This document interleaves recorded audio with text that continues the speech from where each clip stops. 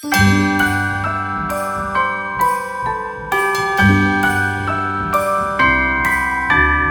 wonders of life got the prettiest side for everyone to enjoy. Standing up close by the Christmas tree, glimmering light, I am right where I wanna be. I will be home for a couple of days, wander around with you. You and me in the cold, thought it'd never be true. Wherever I go, I got you. Oh, I have stopped running, there is no way trying. You better loosen your belt. Drinking hot wine by the fire, don't care of anything else. It's Christmas. Hello everyone, and welcome to the 25 Days of Christmas, an Advent podcast where we watch a Christmas movie or special every day until Christmas. I am Patricia, and I'm here with my sister Carlene. Hello everyone. So today we're going to be talking about an adaptation based off of the classic Christmas tale, A Christmas Carol, written by Charles Dickens. Now, there are over 130 adaptations based off of this classic Christmas story, mostly because it's very relatable and very universal. The story about an old, grouchy man named Ebenezer Scrooge who hates Christmas, and he's visited by three spirits so that he can be able to see the goodness that Christmas is able to offer. So we're going to be talking about the latest Christmas Carol adaptation. It's called Scrooge, A Christmas Carol, and it premiered last month on November 18th, 2022, and it is a Netflix exclusive. So, yeah, once you've seen one Christmas Carol adaptation, you've pretty much seen them all. Except that there's actually many differences here that I never expected. So let's talk about some of the differences. Well, one of them is a musical, which, there have been a fair share of Christmas Carol musicals over the years. Another one is that they have several changes to characters' names. There's some different plot points. There are some different character depictions. But more or less, it is the story of Ebenezer Scrooge seeing the goodness of Christmas when all of his life, he pretty much saw Christmas as just an inconvenience. So, yeah, Carlene, what are your thoughts on Scrooge, A Christmas Carol? It's not only also, if I may, the goodness of Christmas, it's also the errors of his ways. That's true, yeah. Right? So part of the storyline is in hopes to show him how hard-hearted he has become and what the outcome could be for his soul if he continues down this path. Yeah.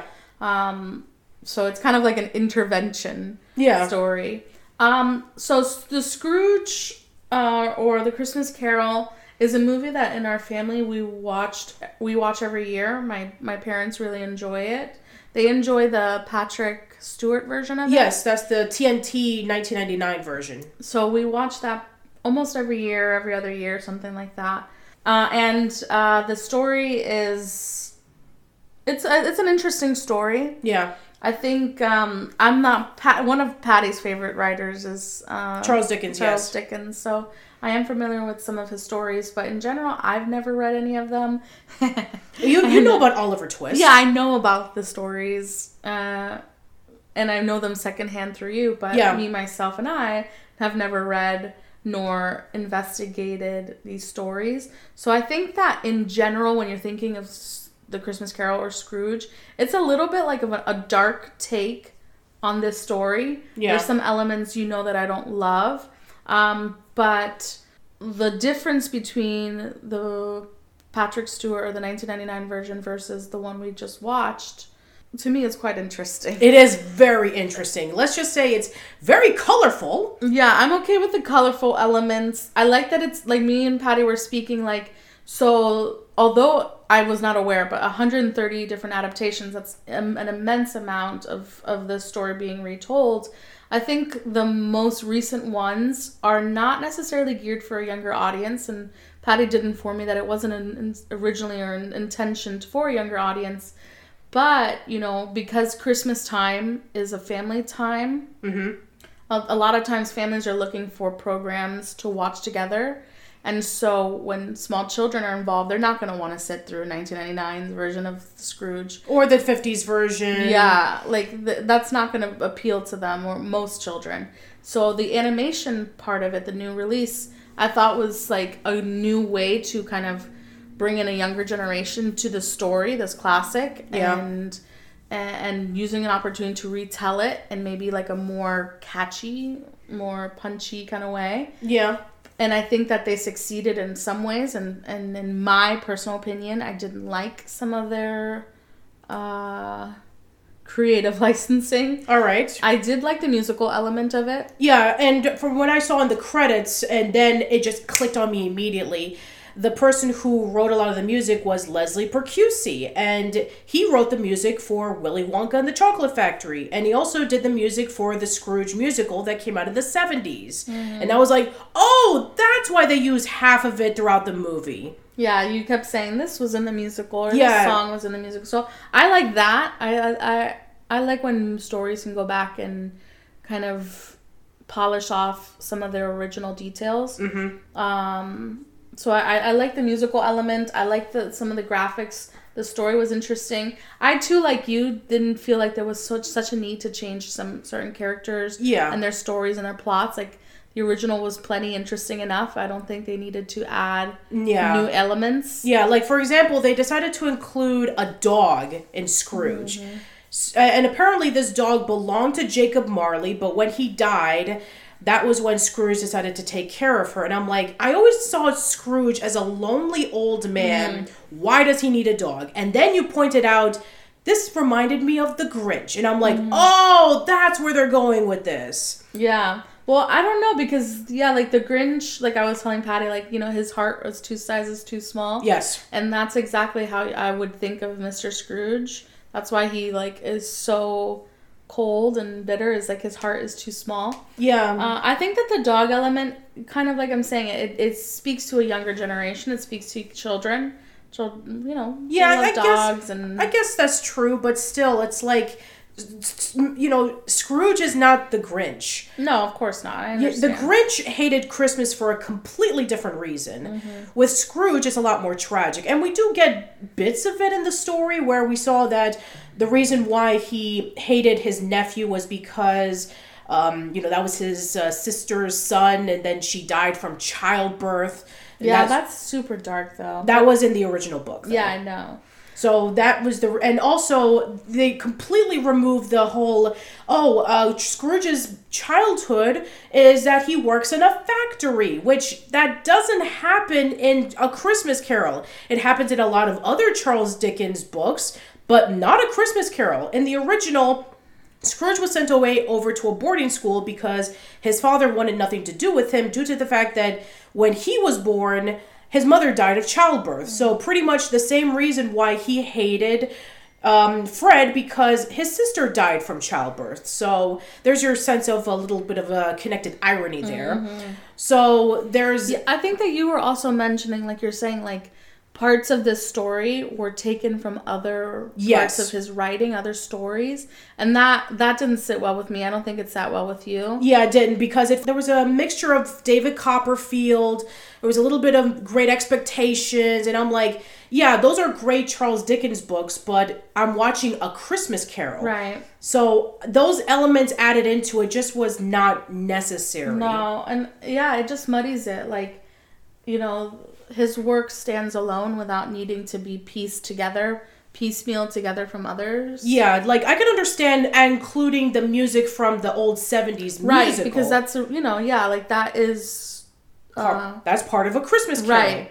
I think also we noticed a couple of times where they made like quotes or like lines from like other Disney movies. Yes, they did. Like you have the scene in which the Ghost of Christmas Past had talked about like...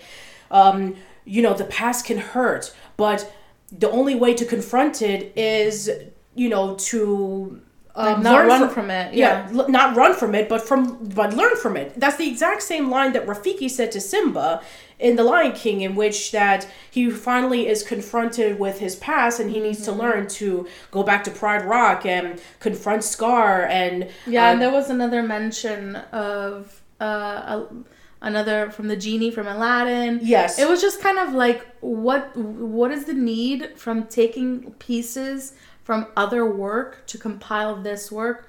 it's not necessary. Like, no, it's not. The Christmas Carol stands alone, and there's enough material in that to make a good story. Even if you want to retailer it or like change some details, there's still enough within that story that you don't have to go and like piecemeal from other places. Yeah, exactly. It just felt very distracting. I will also mention one other piece that I did not like. Again, that you guys may have heard previously, and of course this is my personal opinion, but things that are more dark and more of the occult, I do not like. And I specifically and more deeply don't like it when it's geared at a younger audience. As adults, we have hopefully enough of the ability to decipher and pick through things that do or do not make us feel comfortable and make a good judgment. But children struggle with that. They don't always have that ability. And I just felt like there was elements of this that were a little more dark and more sinister. And I didn't think it needed to be there. It had no place. Even though the story is dark in nature, there's a difference between something that has a little bit of a more melancholic sadness and more versus something that's sinister.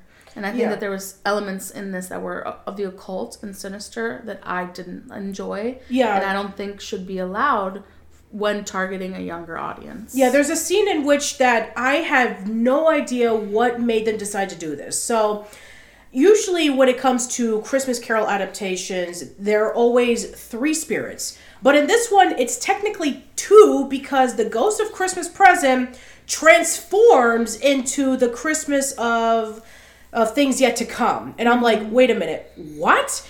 In the original story, the Ghost of Christmas Present, his time on Earth runs out and he turns into an old man. He shows Scrooge ignorance and want and telling him, to beware, both of them, but mostly beware of the boy who represents ignorance, and about how if you ignore him, then, everything will go into chaos. I mean, that was the whole last point of the Ghost of Christmas Present, was to show Scrooge that if you're ignorant to everything that is bad around you, then things are never going to get better. Mm-hmm. But the fact that they transformed him into the Ghost of Christmas Yet to Come, and then his little troll minions become little demons? Yeah, they become little demons, and there's just different scenes that, point to the occult, and I just felt like, why? This is a story that has nothing to do with that. Why are we using every opportunity to infiltrate everything that we're watching and sprinkle it with just the darkness? I don't think that was necessary nor enjoyable. Mm-hmm. Yeah, that's my take on that. All right. So, yeah, I would say that there are some moments in it that just felt like, okay, we're just trying to add this in here to build more of the story. Like, okay, we have a scene in which when Mr. Scrooge is going around to everybody saying that he owes them money, and then we have the scene in The Ghost of Christmas Yet to Come where he's showing him the future that, okay, that same person that he was saying, you better pay me the £50 or else. And then it turns out that he was the one who was saying thank you to Scrooge for dying so that he doesn't have to pay his debts. And then he goes around dancing in his grave, which was featured in the original musical. But seeing it here was like, man, this is so distracting. So, yeah, I would say overall, my final thoughts, out of all the adaptations of A Christmas Carol that are out there, this is just not a very good one. And I would, in my opinion, I think that I liked their attempt, again, to reach a younger audience, to give a different take, an animated version, which I don't think I've never seen. Well, there's a lot of animated versions of A Christmas Carol. There's Mickey's Christmas Carol, which features the Disney characters. Yeah, this is the only one I've ever seen, so I liked that. But I think if they would have kept a little more to the original story, I probably would have enjoyed it more. Yeah. And there's just, to me, they use a lot of color and music and dancing, and that's all beautiful and wonderful, and I'm okay with that. Just steer away from constantly trying to bring dark elements into a movie that just doesn't need it. Like, it can still be dark without needing to be sinister. Well, I have a thing to say about the colors, because this is supposed to be like 1840s England. So where's all these striping colors coming from? It's like there's like a spotlight that's shining on that has like shapes of snowflakes. That just seems very distracting. I get it, it's supposed to be like nice and colorful, and this is supposed to be like, hey, it's Christmas and Christmas is wonderful. That's fine and all, but it's just super distracting. All right, so, okay, how would we rate this in terms of watching it? Every year, every few years, or just once and never again? I will say again, it won't be a once and never again. Never seems like a very long time, but it's once and almost never. I would say I'm just done with it. I'll see it once and I'm done with it. Yeah, because I would probably watch it again, just not anytime soon. I never want to see this. Yeah, because I already know about a lot of other Christmas Carol adaptations, so yeah, all the changes that they put into it just didn't sit well with me. All right, rating of Santas. Oh, this is hard. I already know it. 1. I did not like this one. 1 Santa out of 5. Don't want to see it again. Wow. I probably, obviously, I'm not as bothered by it than you, but I still probably would give it a 1. Okay. Yeah. All right, so that is it for our discussion of Scrooge, A Christmas Carol. Tomorrow we'll be talking about another Christmas movie or special. So until then, we'll see you later. Bye, guys.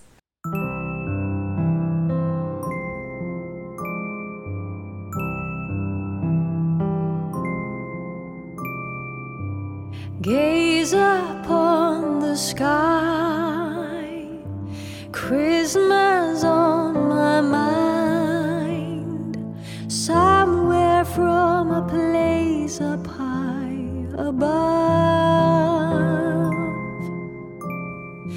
There's a song of love travel